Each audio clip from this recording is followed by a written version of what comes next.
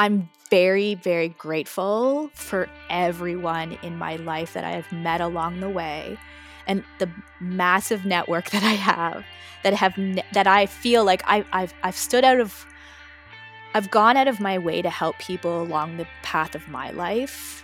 And I finally feel like all of those things that I have done for people is now coming back, because people are coming out of the woodwork that I kind of forgot that I had a moment with them. And now they're like, standing up and going, look at Destiny, look what she's doing. She's amazing. And they're sharing my business and they're telling their friends about me. And it just feels so satisfying that no matter how hard my path has been, at least feel like I've made connections through my life that at this moment is finally like feeling like I did something right.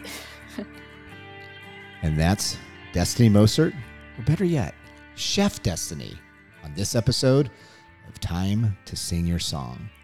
So many people have a voice inside of their head that tells them they can't do it, that they're just not good enough. They don't have the proper education, or they didn't go to the right school, or maybe the time's just not right. These are the beliefs that dash so many dreams, but not for Destiny. You see, at the height of COVID, she went to cooking school and she started 2 home chef businesses. And in less than 15 months, she is kicking butt. Her businesses are thriving and she is singing her song. Destiny initially didn't think it was possible to pursue her dream of becoming a chef. She had adult responsibilities, and the idea of being away from her kids with the crazy hours chefs work just didn't work for her.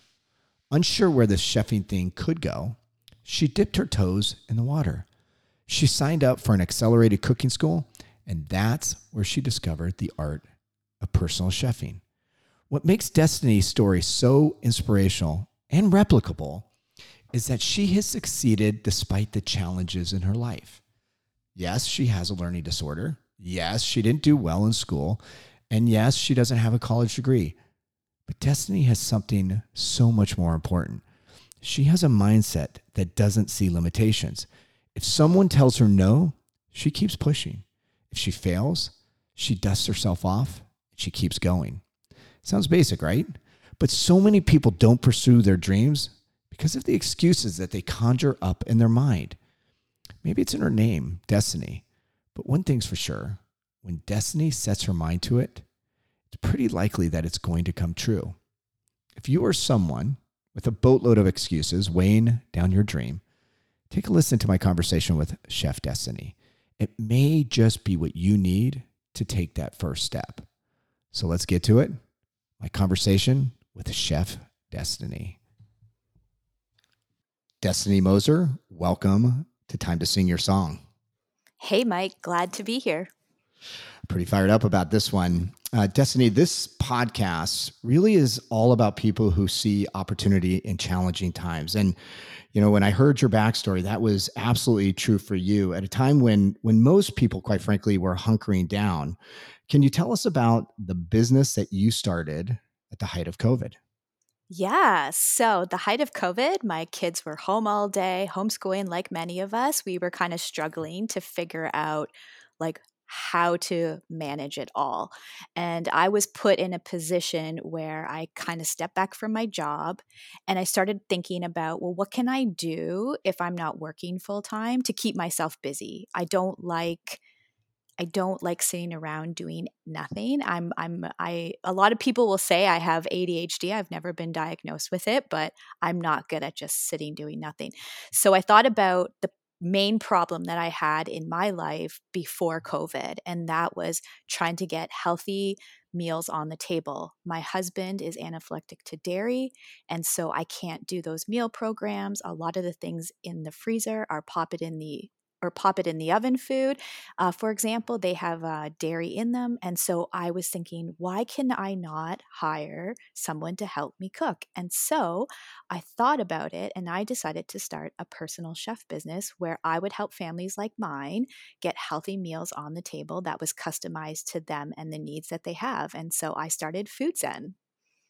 I'd love just to share a bit of background on who you are. You have, well, when we talked, a really inspirational backstory that I think our listeners would love to hear.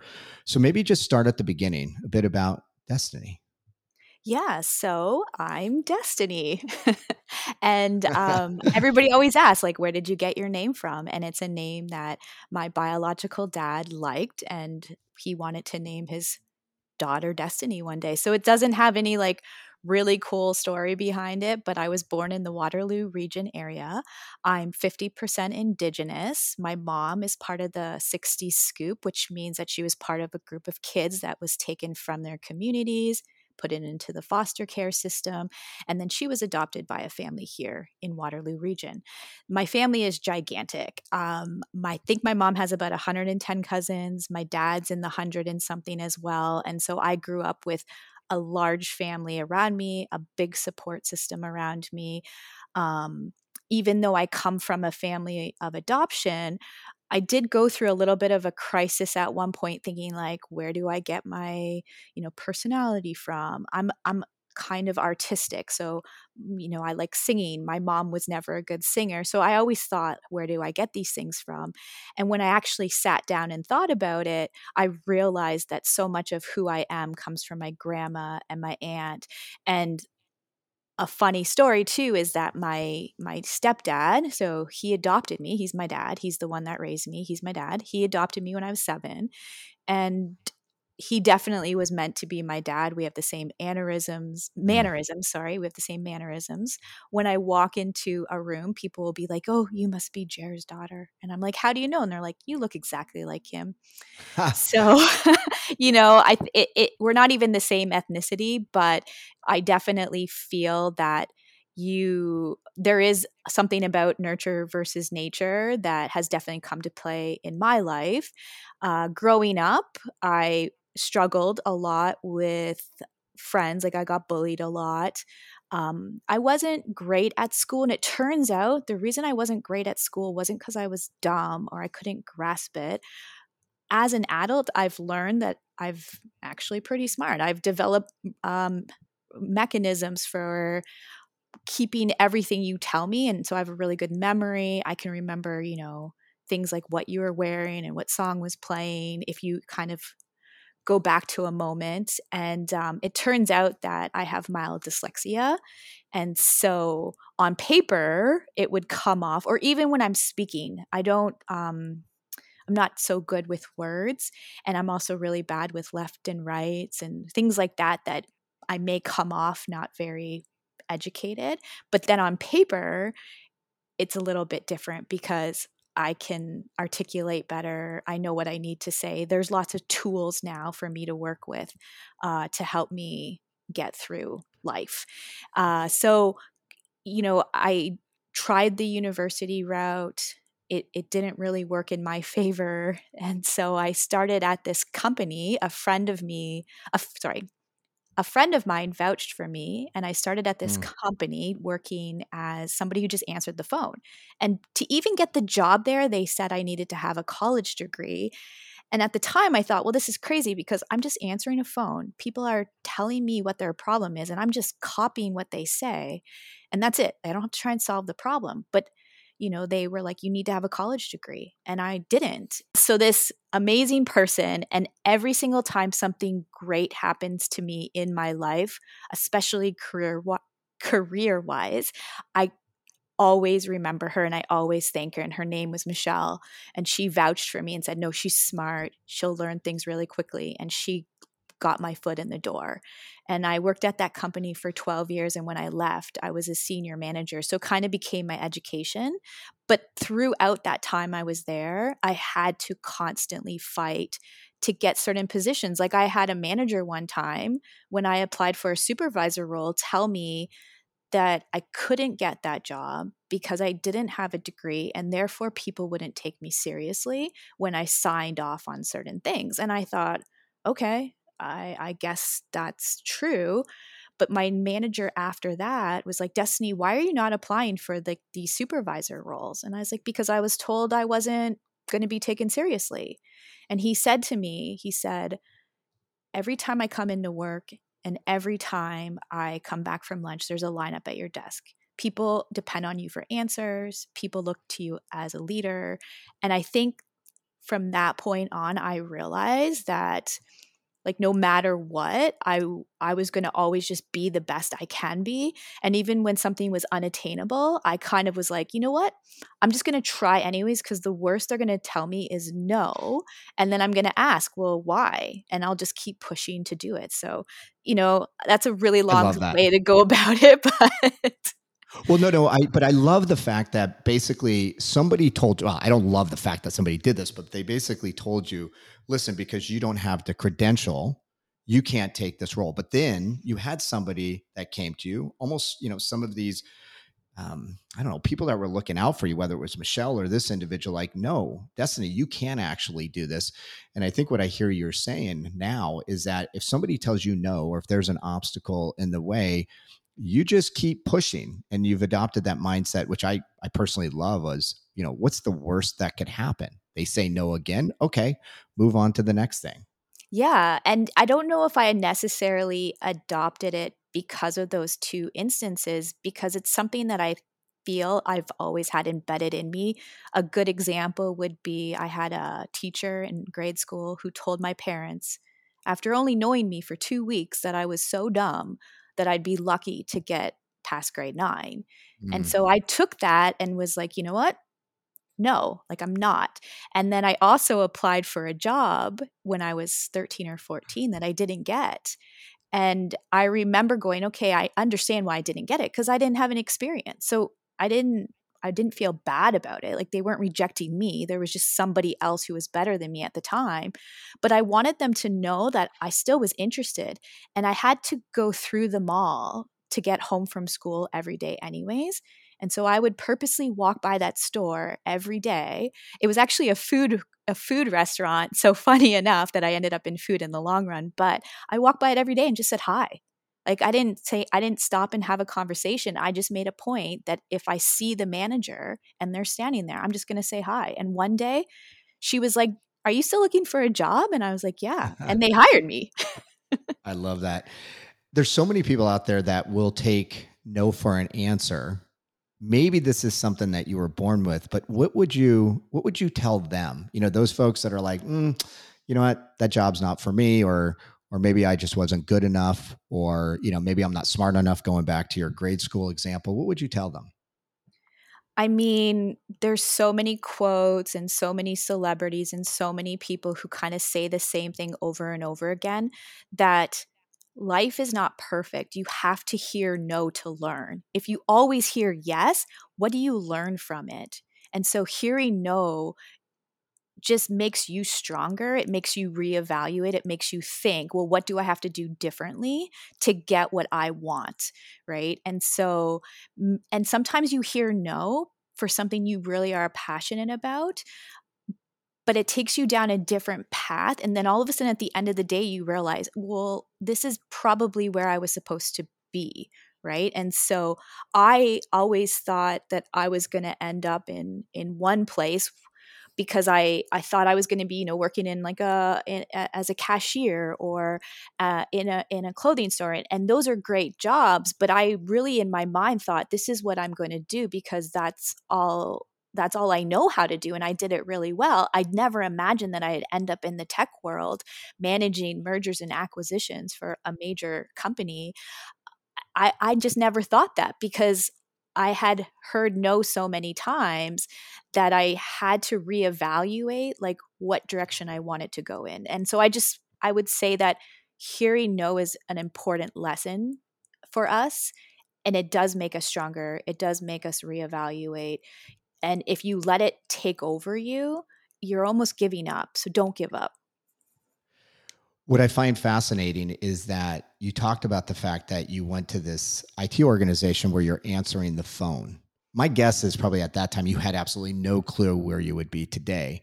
And my guess is that if you actually took that cashier job, you probably would have, just based on the mentality and the mindset that you've cultivated, you probably would have taken it somewhere that was equally awesome. Do you agree with that?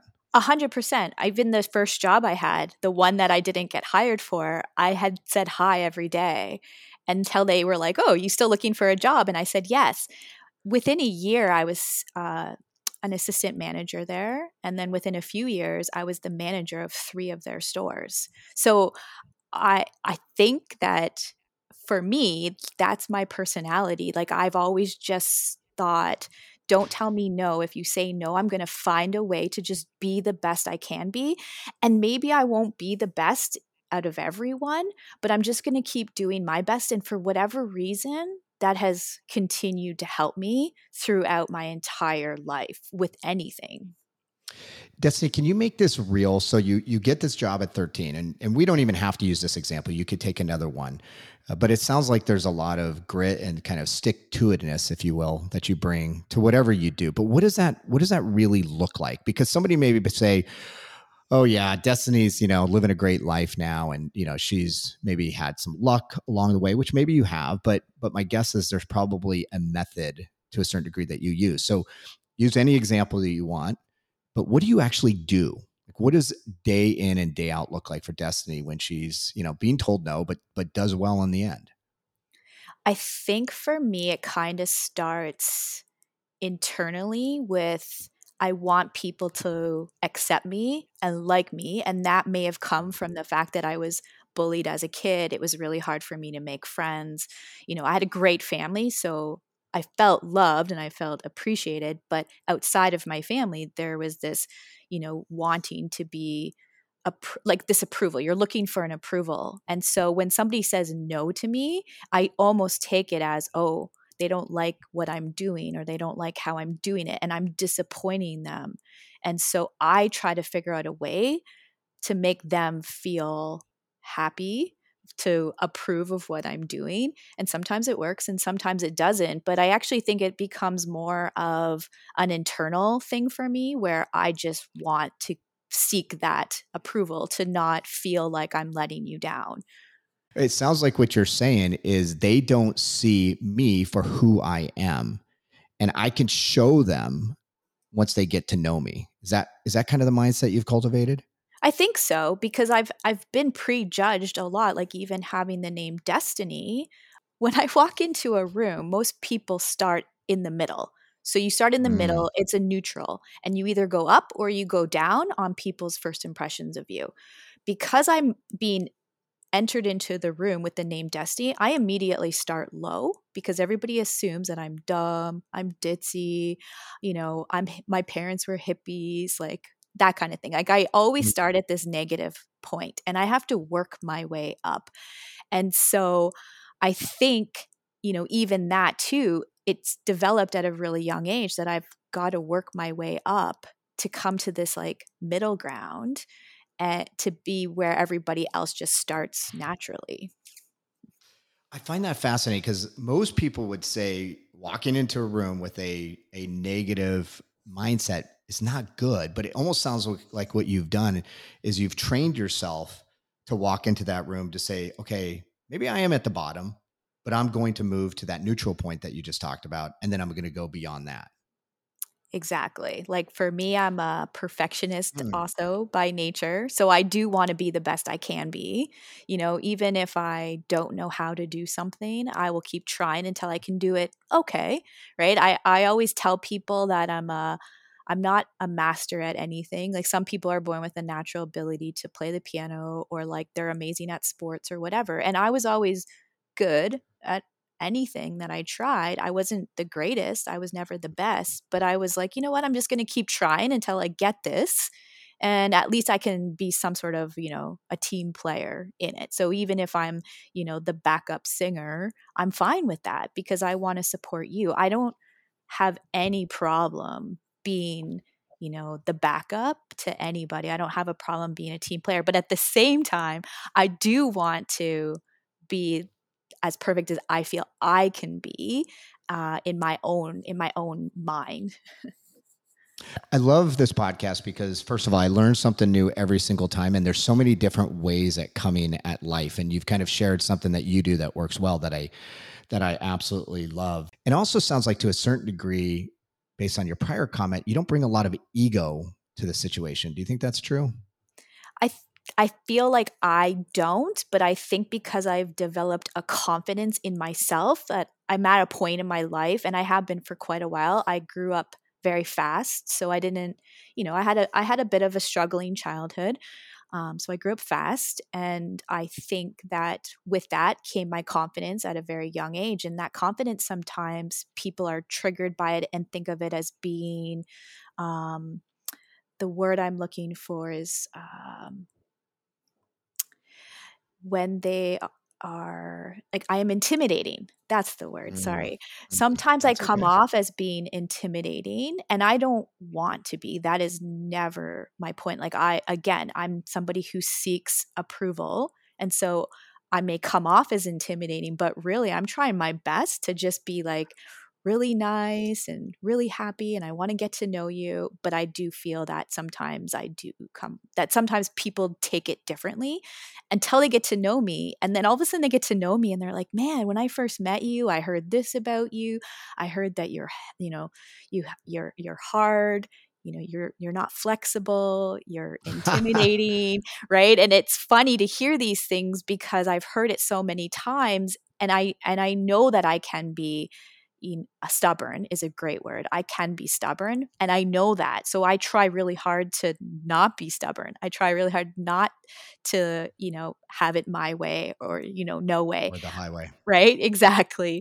And so those are things I recognize in myself. And I know those are my weaknesses because I am a perfectionist. But I do my best to constantly pull back and be like, no, no, no, no, no. I've got to let this person try. Um, and oftentimes then I develop these great friendships. Like, I have such great friendships now, with people who at first maybe felt intimidated by me. Interesting.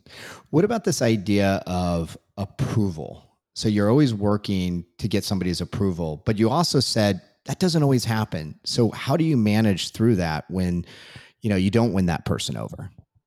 Yeah, you can't win everybody over. Not everybody's going to like you. That's the reality. I mean, there's lots of people that I thought that I would, hit it off with, whether it would be like a coworker or whatever. The end didn't work out. Like, you just don't mesh. Maybe you're too alike. Maybe you're too opposite. It's not the important thing is not to seek approval from everyone. It's to do your best. And if it doesn't work out, it doesn't work out, but don't dwindle on it. Don't hold a grudge. Like, I'm not one to hold a grudge. I don't care about a situation that happened 5 years ago. I just move forward, and you just kind of put it in the past. It's a lesson. What did you learn from it? What can you do different next time? You're not going to get everybody's approval, and you're just going to have to let it go. What is interesting about that is your mindset when you're trying to win somebody over is, I want their approval, but it doesn't feel like you're attached at the end of the day to their approval. It's almost a paradox, which is kind of cool because maybe the notion of winning their approval motivates you, but then if you don't, you're like, whatever, move on. Yeah, but I've also said I'd want to be the best I can be, and maybe that was the best I could be. So I feel satisfied. Interesting. Yeah. Can you talk about a comment that you made, which was, I had a hard upbringing, and maybe that molded who you are. There's a lot of us. I would say, my upbringing for about a decade was not great, and I probably attribute a lot of what I've been able to do in my life to a 10-year period of time that totally changed me. So if somebody's listening and they're like, oh, I'm going through hell right now, what would you say they could learn from that experience so that they could be more successful in whatever area of their life they want to be successful in? For sure. So for me, my mom, obviously being part of the 60 Scoop, in Canada, we've been finding all of these unmarked graves, and it's kids who had gone to residential school who are basically tortured to say, you cannot be Indigenous, you must be white, we're trying to save Mhm. you, all of these things. And so, my mom wasn't in residential school, but going through the foster care system at that same time was just as torturous. And so you can imagine she went through hell. And that obviously carries on. They talk about generational trauma. And so my mom was the most caring, loving, compassionate person. if there was a search for somebody, she would be there with coffee to make sure that the searchers had like something warm to drink. So although she went through this torture through like as a child, she was the light in that darkness, and she didn't let it get to her, and she taught me compassion. And so I didn't necessarily have the easiest childhood either. I do suffer from some of the generational trauma that my mom went through, and my sister and brother too, so they struggled as well. And I don't know why, but I decided that I needed to be the third parent in our family, in our household. And I took that role very seriously because of what I learned from my parents. They're both very compassionate people. Like, again, my dad, he adopted me. He wanted me. He didn't just have Mm. me and was forced to take care of me. Like, he chose me to be his child. And so like those things taught me a lot about compassion even in hard times.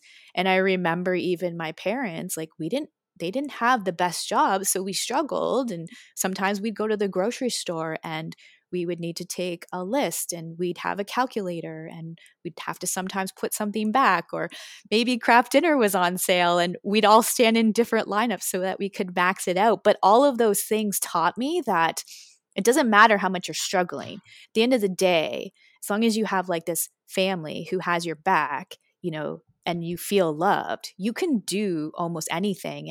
And I also learned that knowledge is power, and that it didn't matter how much money I had, that the more I learned, the more powerful I would become. And what I mean by that is, I was told I was dumb because I wasn't able to do well in school. And I was like, okay, well, how can I learn? What's my way of learning? And so I started just memorizing everything. And so I got around my dyslexia because I started just memorizing how words looked, and I started memorizing everything that people said, and I just kind of figured out a coping mechanism to deal with that. And then when I got to higher levels of education or work or whatever, it was always just kind of coming back to my parents and what they put, like what they embedded in me. And that was, you don't need to have all the luxuries of life to feel loved, to be happy. You don't need to have an education to be educate, or a degree, I should say, to be educated. And so I feel like that is definitely an important lesson. So it doesn't matter if you don't have all the money in the world to go to university or college or any of those things, or maybe you can't get bursaries or whatever, scholarships. Education is still power, and you can work your way up. So start at the bottom, work your way up. I did have a manager one time when I applied for a role that said, you need a business degree to get this job. You don't have it. You definitely have the experience for it. So that wasn't going to be a problem for this job because I definitely got the experience. But the question he asked me was, if you had your degree, where do you think you would be now? And I said, I'd probably be where I am now, but quicker. The difference is I wouldn't have sat in all those jobs leading up to this position. And I was applying for a role as a process expert. So what better way to become a process expert than to be somebody who sat in all the jobs in the process? So I wouldn't have been an Right. expert. So Like you actually understand the underlying processes versus somebody that may have come in over the top and is like, okay, this is my job. I don't understand all the detail, but I'm going to try to apply my logic to it, which quite frankly, I would argue you probably would have been 10 times more effective. 100%. Like, I would never judge somebody whether they had a degree or not. Somebody just coming out of school may have no knowledge of that job because you don't learn the practical at school, right? Totally. When you have the experience, though, the world of knowledge you get from that is far beyond what you could get in a classroom for a lot of things. Yeah, you've said so many things that resonate with me, and I'm going to maybe even take it a step further because one of the things that I've reflected on, meeting many, many successful people over the last 30 years is that when you oftentimes ask them about their backstory, they oftentimes don't come from privilege. They oftentimes have had very difficult times, in their younger years. They oftentimes don't go to the best schools or even go to schools at all, university. And I think that there is something, and it's actually, quite frankly, when I reflect on my kids, the thing that worries me, but there's a lot of value in having to do hard work. I mean, you talked about starting working, at 13 years old in order to help make ends meet. And there is a work ethic that is developed in those type of experiences because you have to do it, not because it's just a nice to have. And so I do think this backstory of like having to do hard work and having to overcome challenges, your dyslexia. And I think if you channel it right, and I'm saying this because there's probably people that are listening that are struggling with, they may not be going to the best school or they may be struggling in a job, but like you can overcome these obstacles. And not only can you overcome these obstacles, but it actually may be better for you in the long run. 100%. 100%. Like I learned grit a long time ago, just even through my mom. Like she always had multiple jobs. She worked hard. She showed us that, you have to do this to pay these bills. But then at the same time, we had so much fun, right? So there was also this balance. But Right. yes, definitely. Like I too don't know a lot of people that I've met in my life that are really successful who didn't go through some adversity, right? Right. And so I think that's important, that those adversities is what really makes us those adversities is what gives us drive, I think. Totally. And you talked about gaining knowledge. What I find fascinating nowadays is, parents will send their kids to an elite school, spend a boatload of money, and their kids don't learn that much. Whereas, the knowledge on the internet, the content that you can pull down from the internet is endless.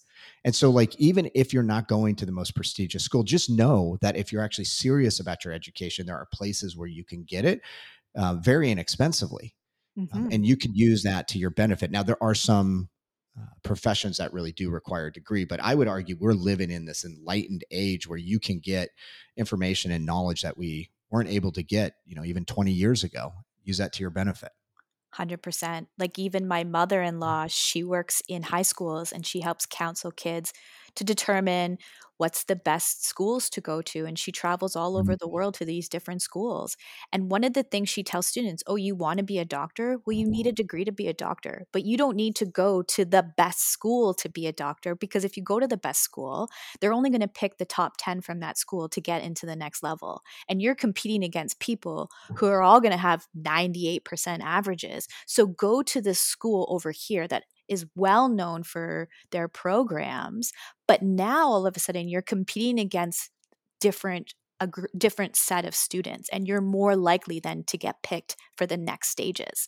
And so it's sometimes important to also take a step back and look at like where you are amongst your peers, right? Like for me, I knew I wanted to be the best that I can be, but I also recognize that I'm never going to be the smartest person in the room or the strongest person or the fastest or whatever. And so where do I put myself so that I'm at a level playing field to be recognized? Yeah, and I think for those kids that are looking to go into college, being somewhat clear on what you want to do. And that's not to say that you shouldn't go to college and experience different things and determine, over the 4 or 5 year period of time, what your area of interest is. I'm not saying that, but I can't tell you how many kids I know that get out of college, they come out with a degree and they do something different Uh-huh. because they didn't give any thought to it, which is a big waste of money, in my I've opinion. seen that so many times, which is why even for my kids, I'm obviously saving up for them to do, post-secondary school, but I also have no thought in my mind they have to do it, Have to do it. Right. right? Right. I totally agree. Yeah. I've got 3 kids and they're all on very, very different paths I've talked about in the past. So, Destiny, I want to get back to the business. I love the fact that we spent this time on your backstory, because I think I now have a much greater appreciation for who you are, your values, all of the different hardships that you've gone through, the way that you think, the way that you've been successful in your life. So that was awesome. I'd love to just understand, where did your love for cooking come from? Yes, my love for cooking started with my grandmothers, both of them. My one grandma actually lived with us growing up for quite a while.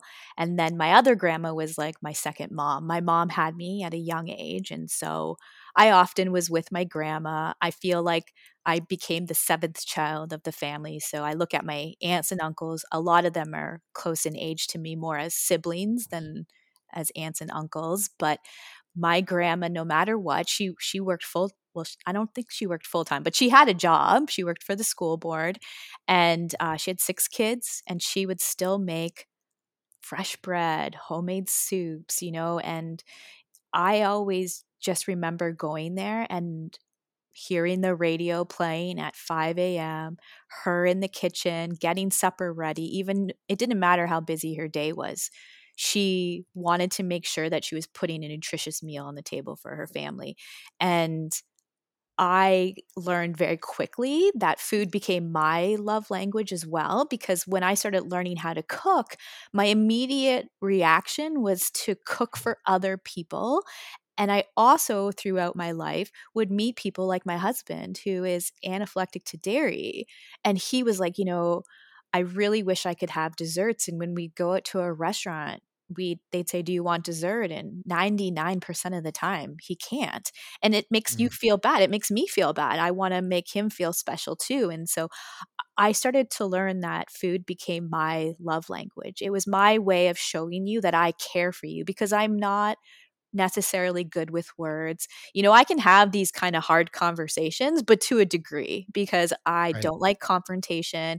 I don't like to put myself in a vulnerable position either. I've kind of developed these walls through, just experiences in life. And so for me, I will show you my feelings through food. And that's where, it really developed at a young age, and just wanting to feed people. And again, my parents didn't have a lot of money when we were growing up. And so being able to make something from scratch for them, I don't know, I felt better. I think my parents appreciated it. I started to become Mm. the cook of the family, and I still am. Like, I'm pretty sure my parents sometimes only invite me over for dinner because Just for the they know I'm food. going to cook. Yeah. That's great. Yeah. So I just drove my in-laws back to the airport yesterday. We live in Austin. They live in the Bay Area, and my mother-in-law was here for 3 weeks. And every morning she would wake up. I think she's about 75, but she would wake up and she would pull out her cookbooks, and then she would go to the store, and she'd spend her entire day cooking. And I think the point that you made, now that I reflect on it, is she wasn't doing it for herself. She was doing it for us, because that's the way that she shows her love to us. And so that resonates deeply. For sure. My goal this year, 2023 goal, and I started it early because I don't believe in New Year's resolutions. So this became my quote unquote resolution probably about 3 months ago. But I realized I don't cook for myself. And I really want to try this year to do that, because when I have I no love one to that. cook for, I make grilled cheese. I have whatever's left over, right? Like bowl of cereal, I'll get, eat chips, right? So I never cook for myself. And I think that I need to really kind of rewind a bit and find that appreciation for what I do for me, right? As well, not just for everybody else. Why don't you believe in New Year's resolutions? I don't know. I just find that you can set goals anytime, and that you shouldn't be reminded, oh, it's the beginning of a new year, I should set a goal. I think that when you wake up every day, there should be some sort of goal. And I know for me, when I'm not learning, I don't feel fulfilled. Like I love, my son and I play this fun fact game, and we always have the most annoying, strange, fun facts that most people might not find fun, but both of us are very much into reading and learning. And you know I listen to podcasts like crazy, but the things I learned from them, like even today, I was listening to a podcast, and they said something that was like, it's a little bit gory, but they said everybody is born a murderer. You just have to find the right person. And I was like, what? That's Whoa. crazy. That's crazy that they even said it. But then when you start thinking about it, I was like, you know what? Like if I walked in and something was happening to my children and it was like, take somebody's life or my child's life's gone, you're right. Maybe I would be that like mother lioness and just prowl, right? So, you know, like I love just hearing other people's opinions, their thoughts. I love it when people are completely opposite to me. I am driven by those who are the opposite of me because I feel like I learn so much more as well. Oh my God. I totally, God, you just hit on something that I believe to my core is that you learn more by interacting with people that have very different beliefs.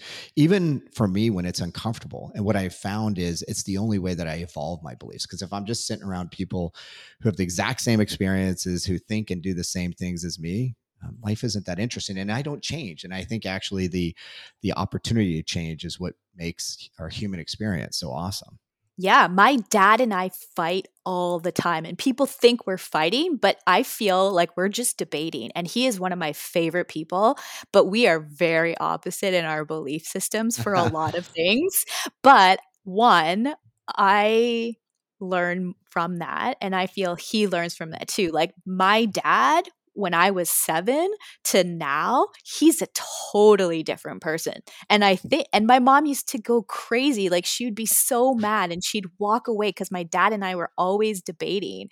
And even with work, like I've had colleagues where you're not screaming at each other, but you're definitely getting into a good debate. And I love those moments because I just feel like they're teaching moments from both sides. You know what's hard interviewing you is you were saying so much that I wasn't planning to ask you, and then I'm like, oh my God, I got to ask her about this. So it's actually super funny. I Um, told but you we'd end up in this hole because I I, have I, so much to say. I love it. The one comment I wanted to make is on this whole notion of New Year's resolutions. And I oftentimes think of a New Year's resolution as procrastination because as you, I'm thinking about new things I can do all year long. And it feels odd to be like, well, what is it today? I think today's December 7th. On January 1st, 24 days from now, I'm going to do X, Y, and Z. And your point is just do it now. And Yeah. I think actually that is a key thing for most people. I think I've said this on previous interviews. Like, I actually don't think it's the why and the what, like why you want to do something and what you need to do. It's people oftentimes struggle with actually just doing it. And your idea of like, if something comes to my mind, I'm just going to start doing it. No need to wait till January 1st. For sure. Some people call it manifesting, but I feel like if you procrastinate, it's never going to happen. If you physically seek to try and do, things just fall into place. And I don't necessarily believe that it was like, a miracle or luck or whatever, but if I'm going out of my way to try and do something, people around me notice it. And Mm, things tend to fall into place from there. Like when I decided that I wanted to be a chef, how ridiculous is it for me to think I'm in this amazing, well paying job that I worked so hard to get? Like I had to prove myself every single step of the way that I belonged. And I decided to just leave it all behind. And it wasn't that I don't love like what I didn't I loved what I did. That's not the problem and I miss so many things about it, but I had to figure out, well, what is it that I liked about that job? Like what drove me? And how can I take the things that drove me in that job and just convert it to a different job following a passion that I've also always had, but didn't think I was ever going to be able to do it. When I thought about becoming a chef, there's a couple of things. It's a hard job. You don't get right. paid as much money. It's hard to, make lateral moves like you can in a large corporation. It's hard to get promoted because there's only so many jobs within a kitchen. And so, I had to think about, okay, I've got to come back financially. Am I able to do that? And so obviously I was very lucky that I have, somebody who makes, money in my home. But at the same time, I've never lived an extravagant life. Like, I'm very much one of those people who I have the things I need, but like I don't need to I need a t-shirt, but it doesn't need to be a $30 t-shirt, right? Like, I can wear the $4 t-shirt cuz like a lot of people, I'm going to get sick of it and I'm probably going to want a new one. So why not just keep buying more $4 shirts, cuz you can change it up a little bit more. Um but I forgot the point I was trying to get at. Well, no, yeah, but this is great because you just made me think of two new questions that I have to ask you, because I wasn't even going to go there. But you said you loved the job you were in, like you really liked it. It wasn't like you were looking to get away from something that you were miserable, but you saw something potentially better for you. So can you take me through the thought process and how you ultimately got to it? Because the reason why I'm asking this, Destiny, there's a lot of people. I would say it's much greater than 50%, where they're like, I would like to do something different. And there's so many things that hold them back. And so if you could just indulge us and just share maybe kind of the thought process as to how you got there and how you got confident that you could make the jump. Yes, that was the point I was trying to get at. So when I See, if I just ask the question, then it comes back. exactly. Um, yeah. So when I left and I decided, what should I do next? Like, the job that I previously had before COVID was starting to become very challenging from a personal perspective, and so. I was one in this mindset of, what did I do wrong?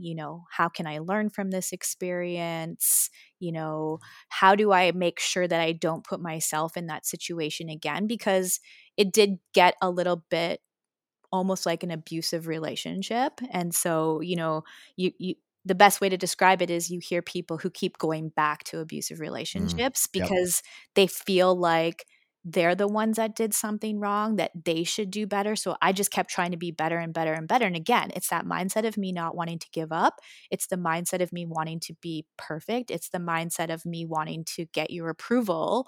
And for whatever reason, this time around took me a lot longer to realize that I can't do anything different. I can't do anything more. I just have to step back. And so, first of all, I was almost put into a position where I had to think about my next steps. And COVID was also happening at the same time. So, my kids were here all day. And I just turned 40 as well. And I decided, you know what, I'm just going to start taking some like cooking classes, because I know that food brings me back to this like place of peace, of comfort. I find food is medicine. It feeds my soul, and as I've learned more about my indigenous background, I'm starting to learn that that's actually embedded in me, through my ancestors. And so when I was Googling, I came across this school. At the time was called Liaison. Today it's called Top Tukes. And it was talking about how you could do basically like a 3-year program in this really condensed period of time.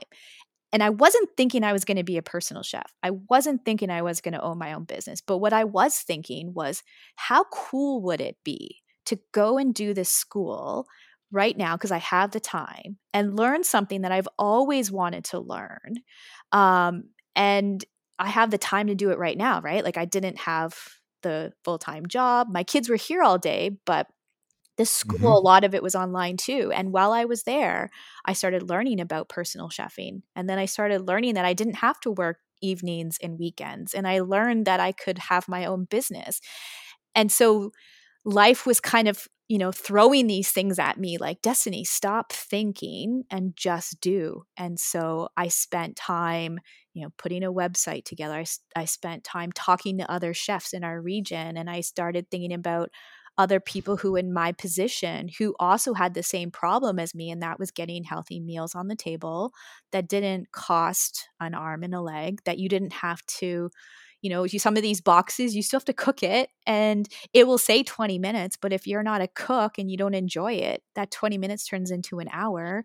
And so people in my life started vouching for me, and they started telling their friends about me, and it just kind of blew up from there. And at one point I hit kind of a financial struggle where I had to go, okay, wait, we're going to hit this financial barrier at any point now.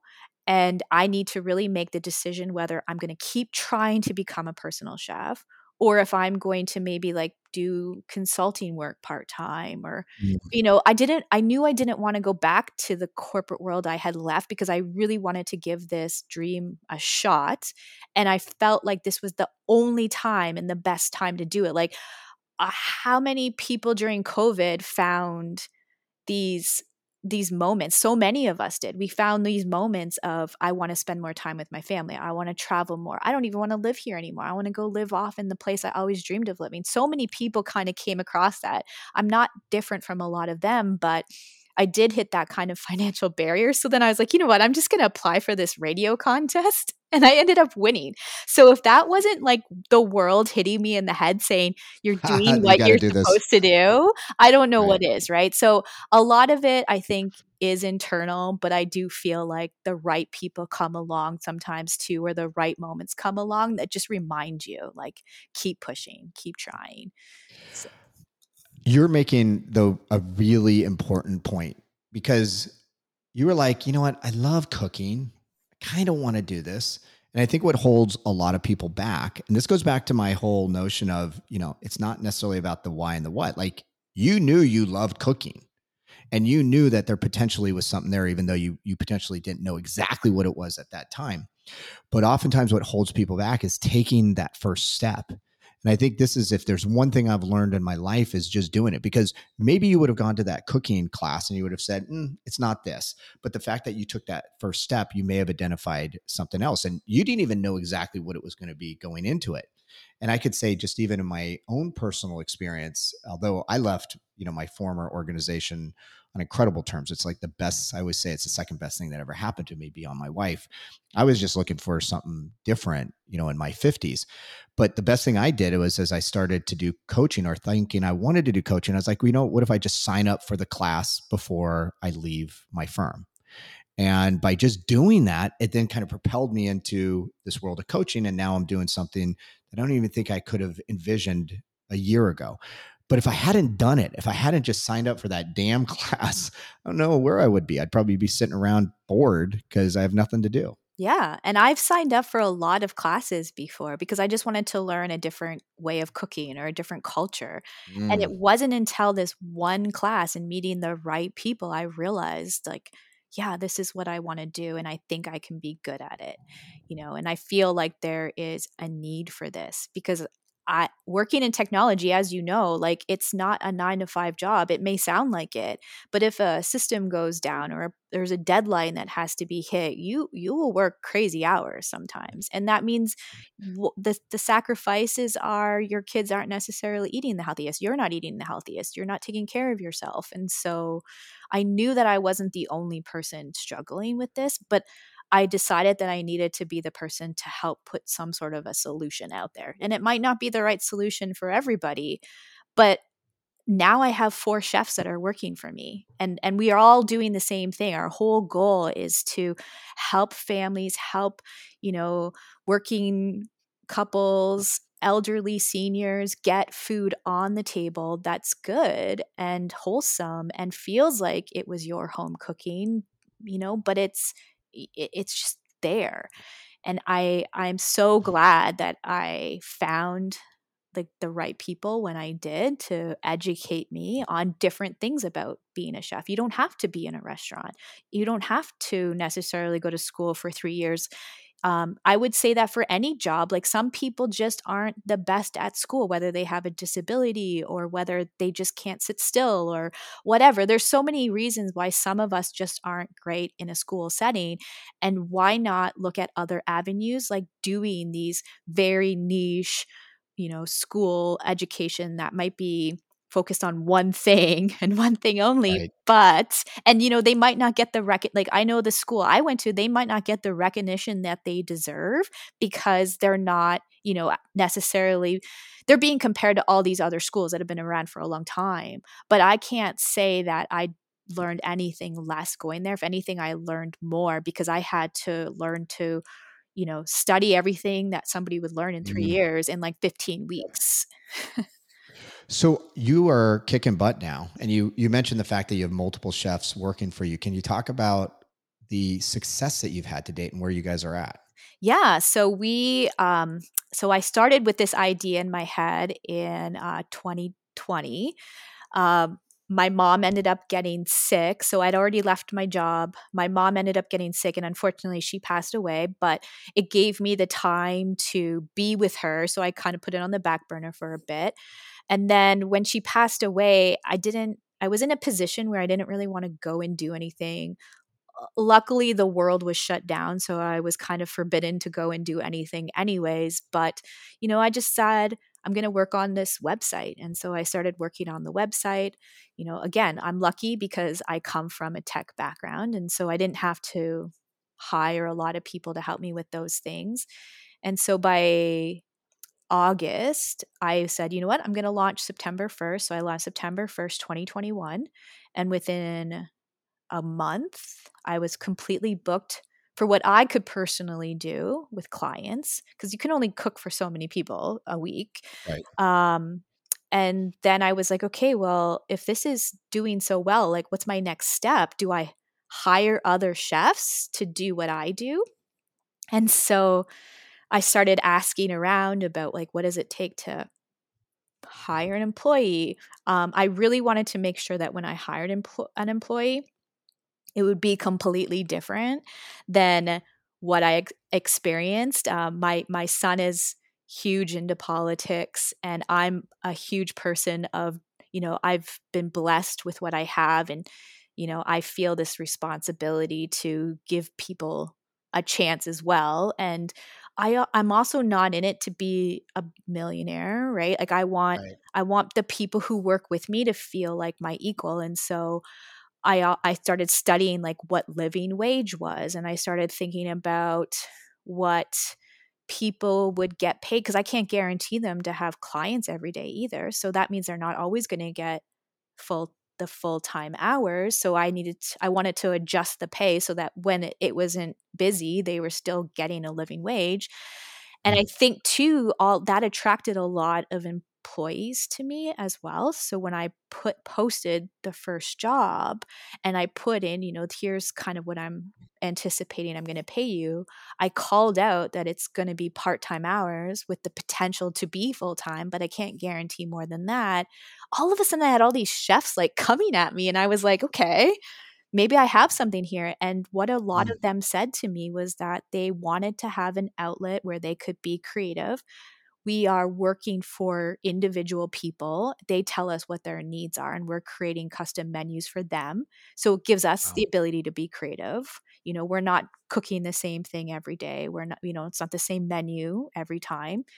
And from there, I started having people in the Indigenous community reach out to me because they were like, oh my gosh, you're Indigenous, you're a chef. Can you cook Indigenous food?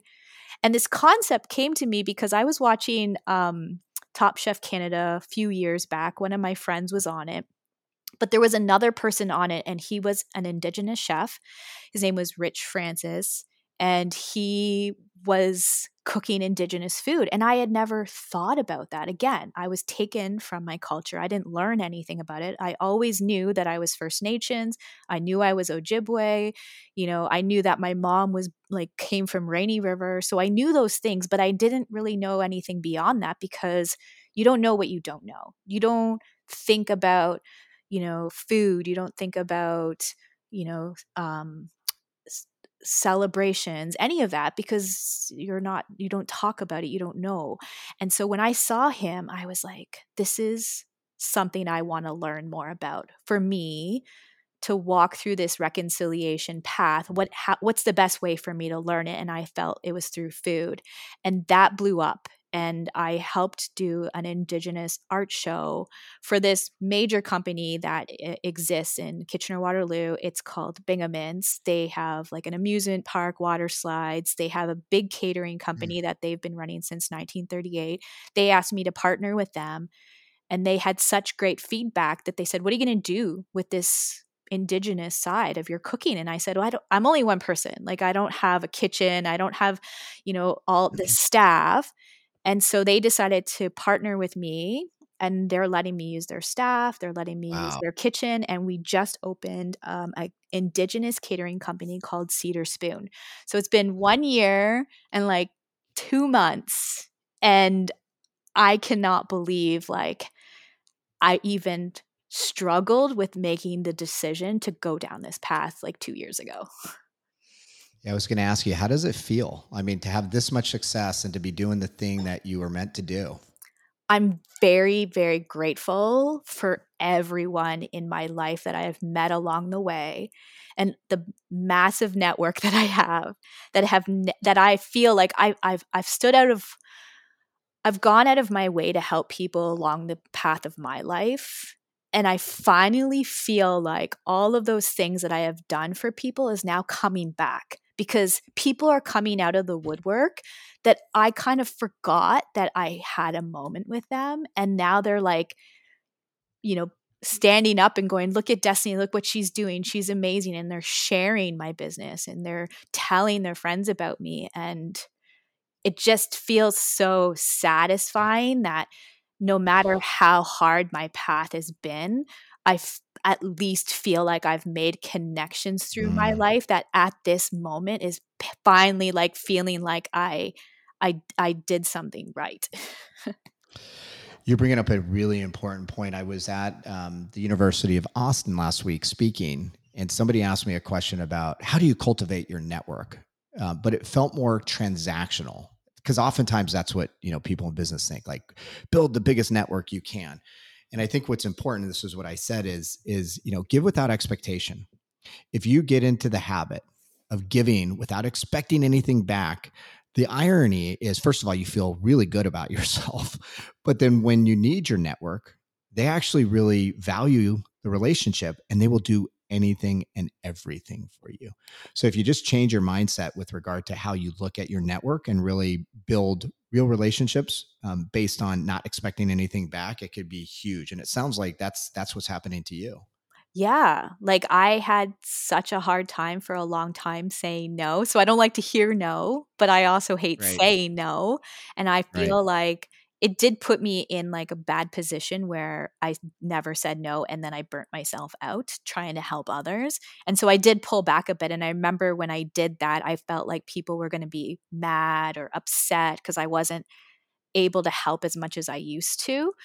But now I realize that those relationships or those things I did for those people, they still appreciated it. So it definitely made me feel better that it's okay to put balance in your life as well, because you did what you needed to do for these people at the time. And when it's your turn and you finally say, I need help, because that's the other thing. I'm really bad at asking for help. Um, but when I did, like they were there, and that's really cool. Totally. And I want to make sure that I clarify a point, because you also said something I totally agree with, is the art of saying no is maybe one of the most important skills you could pick up. So I believe that. I've actually talked about that a lot. What I'm really getting at is the fact that when you are building relationships with people, don't do it just based on what you can benefit from short term. The more you think about giving back versus, I'm not going to give to this person unless I can see some sort of a payback within the next, 3 months. That's a crappy way to live. Mhm. And if you adopt a mindset of like, I'm really just here to help people. When I do say yes, it will give back big time in the future. Yeah, I generally just want everyone to feel like I have their back, right? Like you can come to me if you need me and I will be there, whether you're a friend, a family, a stranger. I'd I've had so many great things happen to me up to this point, even through all of the struggles, that if those people or those moments didn't happen, like I don't know if I would be as grateful as I am, but I paid attention to it. And Totally. I just think it's important to, it's one of those things I heard one time that says, like, you're either the person who holds the door open for somebody or you're not. Yeah. Right? And, Yep. even with my own kids, like, we talked earlier about our kids kind of growing up more privileged than we did, and it Mm. scares us a bit. But one of the things that I have tried really hard to do for my kids is just learn by example. So I was stopped at a red light one time and a person came up to the side of my car and they were in their own car, but they're waving you down like they want something. So I rolled my window down and they were like, "Hey, do you know where this place is?" And as I was describing it, I realized it was a bit complicated to just say it. So I was like, "You know what? Just follow me." And I like completely like went off the path I was going and just said, "Follow me." And I drove them right to the building they were looking for. And my son looked at me and he's like, "I can't believe you just did that." And I think that was a teaching moment for him because I didn't do it out of I wanted to teach my son, but the way we lead our lives, that's what they're going to learn. And so they won't 100%. seem as spoiled. Yeah, if I've learned one thing in parenting, it is that it doesn't matter what you say, it's what you do because Mhm. they take the cue from that. Yeah, and I bring You've my kids with me when I do volunteer work. Like I mm, always say my one son is my sous chef because if I need help plating or serving, I'm like, "Hey, do you want to come?" And he's always like, "Yeah, let's do it." And so I think too just constantly introducing them to those things as well is important. yeah, one thing I want to touch on, and then I'm going to have a few final questions. I'm going to call lightning round because if we don't go faster, I'm never going to get done with this conversation. Once again, I could do this for hours with you. But you made a comment throughout the conversation that I think is important, especially in the context of your journey, how you were able to create your businesses, but then also the thing that oftentimes holds people back, and that is financial considerations. And you talked a lot about like, hey, listen, my number one objective, this is literally what you said, is not to become a millionaire. Mhm. You also talked about the fact that you didn't use these words, but this is what I interpreted. I am living within my means, maybe even below my means. You talked about the t-shirt. Like, I don't need the most expensive t-shirt. And I think that is such an important consideration because when I talk to people about doing something that is aligned with their dreams or their aspirations or their purpose, whatever you want to call it, it often comes back to money. And I think that is a trade off that you need to get super comfortable with. And oftentimes it's not just about the money you make, it's the money you spend. And as somebody is beginning to think about potentially doing something different, I think you got to get your kind of proverbial house in order and really start to think about, like, is it more important that I buy this new car this year, or is it important that I take that leap and do something that I otherwise couldn't? Do you agree with that? I'm guessing you probably do, just given the fact that you've talked a lot about that, but I'd love to get your thoughts on that. 100%.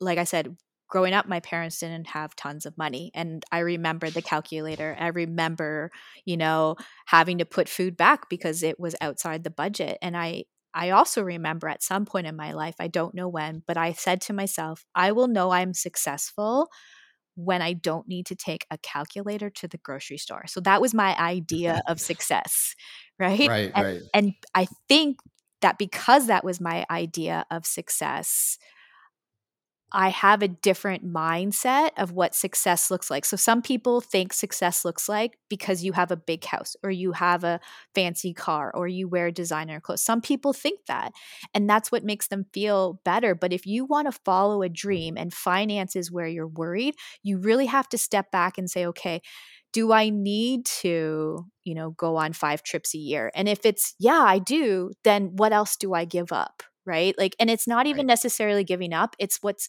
you feel is satisfying to you. Um, I I know that I would much prefer to eat good food and drink good wine. That costs money. And so instead of, you know, getting a big fancy car, I would rather spend my money eating good food and drinking wine. I want to travel, so I'm going to not have a giant house. And I'm not saying that I don't buy into these things, but I definitely feel that you should save before you buy. And I also feel like I had this mindset of worst case scenario. I've been a worst case scenario for as long as I can live. So even with my husband, at one point he wanted to buy this car, and I was like, you can afford the car, you can. But at the time, he also wanted a bigger house, and he wanted, another child. And I was like, so if you have those things, like, what is it important to have the car, or is it important to do those things? And so, he pulled back on the car thing. But you have to think about what is more important to you. And I knew that when I left that job, that I wasn't going to be able to necessarily travel as much as we did before COVID. And my kids maybe weren't going to, be in like designer clothes, and they never have been. I've never been that parent, but I just feel like those are things you have to think about. Like, you will sometimes you have to take 2 steps back to go 5 steps forward. And so I even say this in people who are in like bad relationships. A lot of times they stay there because they're like, oh, well, I don't want to lose my house. And it's like, okay, you might Mm. have to live in an apartment for like a year or 2 or more, but you're going to be happier. And then the happier you are, you're going to set new goals for yourself. Your drive's going to be different. And you know what? Before you know it, you may end up back where you were. You just had to take a couple steps back to get to where you really wanted to go. Yeah, totally. It's all about what we're talking about is trade-offs. Yep. I mean, at the end of the day, like if you really want to do something different, you need to step back and say, am I okay with giving X, Y, and Z up? Yep. And if you're not, that means that thing that you really want to do is not that important to you. I mean, it comes down to that at the end of the day, in my mind. Exactly. It's like when people say they want to quit smoking and they can't. I'm like, then you don't want to quit smoking. Exactly. Exactly. All right. So, Destiny, I've got about 4 questions, and we're going to do, I'll call it lightning round, where maybe you spend 30 seconds on each, and then I'll finalize, or I'll finish up with the big question.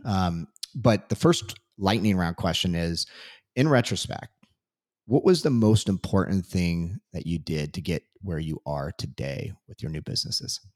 I think the most important thing I did was just not accepting failure as as like, you can't do it, so just give up, right? Like, Mm. it's learning from it. I think, to me, everything I think about and why I'm here today is because I didn't accept failure. I used it as a learning tool.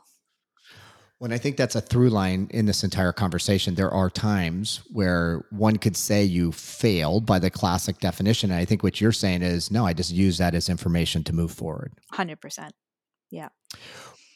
So, with that, what have you learned about yourself on this journey? That I'm very strong, like very strong, very resilient. I'm very independent, almost to a fault. But that resilience and that strength gave me the drive, the grit, the determination to get where I am. And it's funny because when I was little, I was the shy one. I was the scared one. Like, I had a hard time like meeting new people. Even now, like if I go into a store and I can't find something, I don't want to ask. I just go to a different store. So like that little girl is still inside of me, and I still get really nervous, but it's also, I don't think you ever lose that side of you. You just learn how to work together in harmony with what you want to do and what you actually are. You're good at this lightning round. So, my third one, and I have one more after this. What was something that you thought was impossible at one point in time on your journey that you now don't believe is? I actually thought it was going to be impossible for me to use food as a living. Like, I would still volunteer and cook at my kids' camps. I would still, go to cooking classes and learn. And it was a passion I always had, but I didn't think it was possible because I thought it was a job you had to do that was, after, like at night and on weekends. And I wanted to be, there for my children. I wanted to watch them grow, and I didn't think I would ever be able to do this. And I'm so grateful I found the right people to teach me about being a personal chef and how you can make it work within your own hours. And so I can't believe I've gone back. Like, I used to watch all those cooking competitions, where they talked about the home cooks, and I'd be like, "Oh, I want to do this." Like, it'd be just so cool to do that. And now I realize that, you know, the thing I've always wanted to do, but I didn't think was possible. Like, I just needed to figure out a different way of going about doing it. You don't have to do it the way you think is the norm. There's more than one way of looking at something. Totally. I wrote down as you were talking, I was like, well, the mindset of many people, and I would say I've had this mindset most of my life. It's like something I desperately want to do. And I'm like, oh, I can't do that because there's no examples of doing it in a way that I want to do it. So I'll just give up. But I think what you're saying is there's always a plan B or a plan C, and you need to apply ingenuity, creativity, innovation, whatever you want to call to it. And you potentially could find a way to make it work for you, like you did with your businesses. Exactly. And I also was worried about giving up my old job because of the things I loved about it. And now the things I love about it, I figured out how to do it in the current job I have, just in a different way. Like, I love training people. Well, now I'm going into schools and helping teach them about the indigenous food, the indigenous culture. So I'm still teaching. And so sometimes you just have to think about, well, maybe it's not financial why you don't want to leave your current role. What is it about it that you love so much, and how can you translate that into doing the other thing you want to do as well? Once again, I love what you just said, because when I was thinking about leaving and doing something differently, what came to mind for me is there are certain things that I love doing more than anything. How can I create a future where I spend all my time doing that? And for me, I've said this before, like, I just like two things. I like helping people and I like creating cool stuff. That's it. Like, if I can do those two things 100% of my time, I am extremely happy. And so I think the advice or the guidance there is look at what you do, try to understand what you love, and try to figure out how you can replicate that in this new future that you're thinking about. Exactly. Don't let it hold you back. Think outside the Don't. box. Absolutely. Okay. What advice do you have for someone who hasn't come from means? Oh man, education is power. And I don't mean that you have to go. When I say education, doesn't mean you have to go to some fancy school. You might not even graduate high school, but education, knowledge is power. Learn, read, talk to many people, take on many jobs, learn, right? I think knowledge is power. And I heard I think it was a movie a long time ago I watched that said, like, go and change your stars. And, it was referencing like knights and that kind of thing. And I always thought, what? Like, what do you mean? And now I realize that, we might be born into, like a certain, level of life, caste, whatever you want to call it. But, I know that the more we learn and the more we educate ourselves, you have a better chance through that knowledge of changing your stars. Totally agree once again. And once again, like we were talking about before, there is so much information out there. There are no excuses. And I'll give just a funny, cheeky example. When I started this podcast, I used to do one at my former organization, but I didn't do anything. All I did was ask the questions. And I was like, well, I got to figure out how to record this. I need to figure out how to edit this.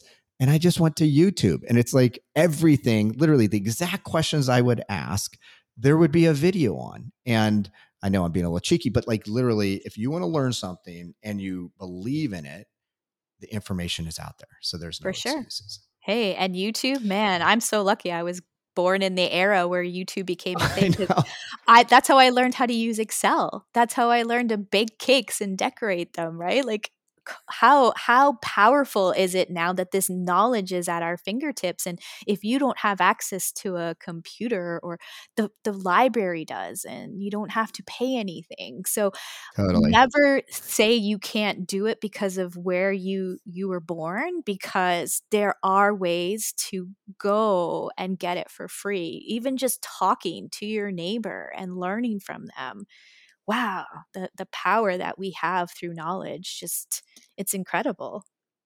Right. Right. And I think going back to that notion of, not coming from means, if you're listening and you didn't come from means, or maybe you didn't go to the best school, I would argue in many respects that is a strength, because I think folks that have had to endure, or kids that have had to endure challenging times when they were young, oftentimes are more resilient and outwork kids that have come from privilege. And Exactly. my kids have come from a great life. So I'm talking about my kids that I sometimes worry about. But, when I go through the interview process and talk to kids, I always ask them, so tell me about your high school job and what did you learn? Mhm. And oftentimes it's like, well, I didn't do a high school job.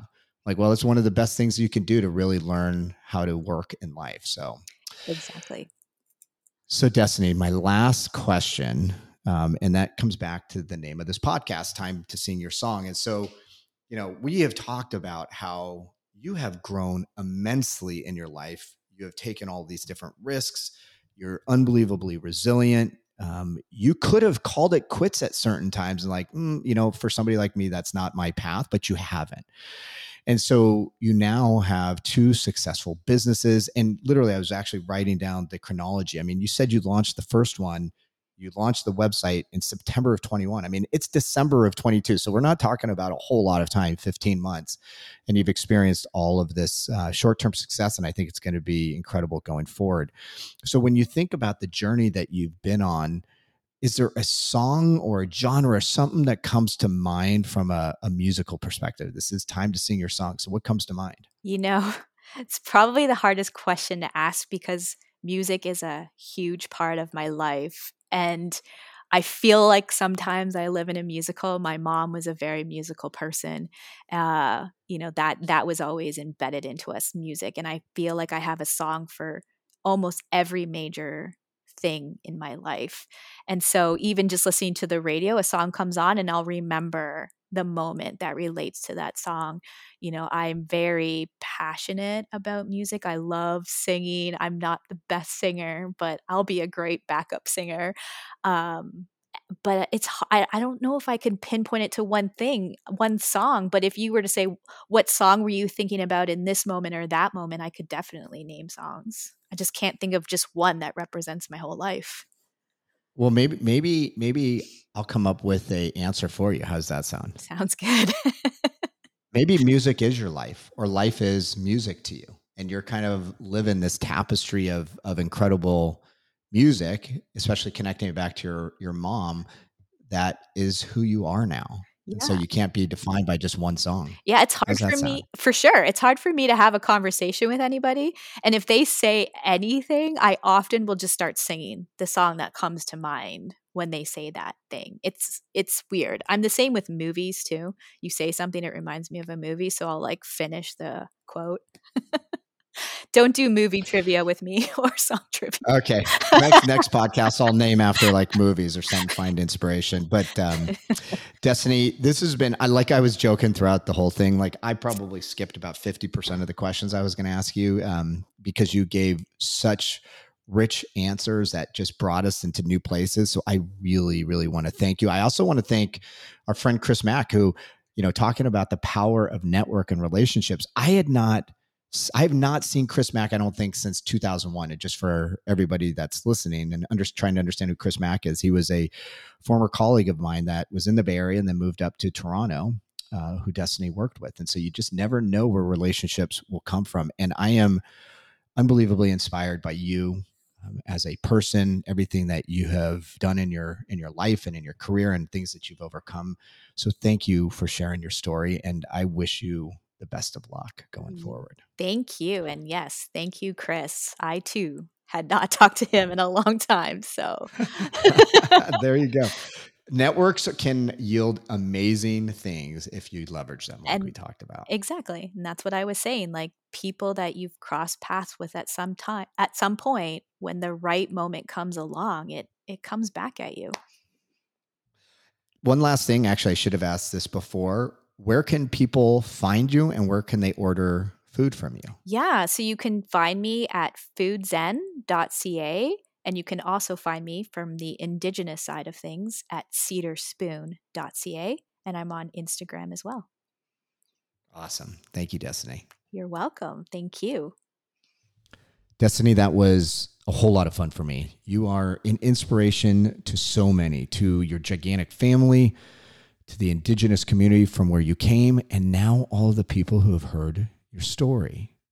Let me leave you with a few takeaways. First, you may have been dealt a bad hand. So many of us are. But as Destiny's story brings to life, it's not what you're given or not given, it's what you do. The second takeaway is becoming a theme of this podcast. Just start. You can wait around forever. You can strategize, you can make excuses, but if you want something bad enough, just start. At the very least, you will open up possibilities for what previously seemed like an impossible future. Finally, stop thinking about your network as an asset that you need to see a return on. If you truly help people without expecting anything in return, you will build a network that will go out of its way when you need them the most. I have learned most people have something that they're looking for in life that at any given moment just may not seem possible. Over the last month, I've had several people that I don't even know, reach out to me about the impact that these stories are having on them and how it is inspiring them to do something about that thing that sits within their soul. Comments like this are pushing me to continue to share these stories, but I need more of them. If you have a story that you would like to share, or if you know somebody who does, let me know. You can send me a direct message on social media, Mike Kearney on LinkedIn, and mkearney33 on Twitter. Or you can email me at mike@timetosingYourSong.com. Until next time, start singing your song today because, as the anonymous quote goes, when tomorrow comes, this day will be gone forever. In its place is something that you have left behind. Let it be something good.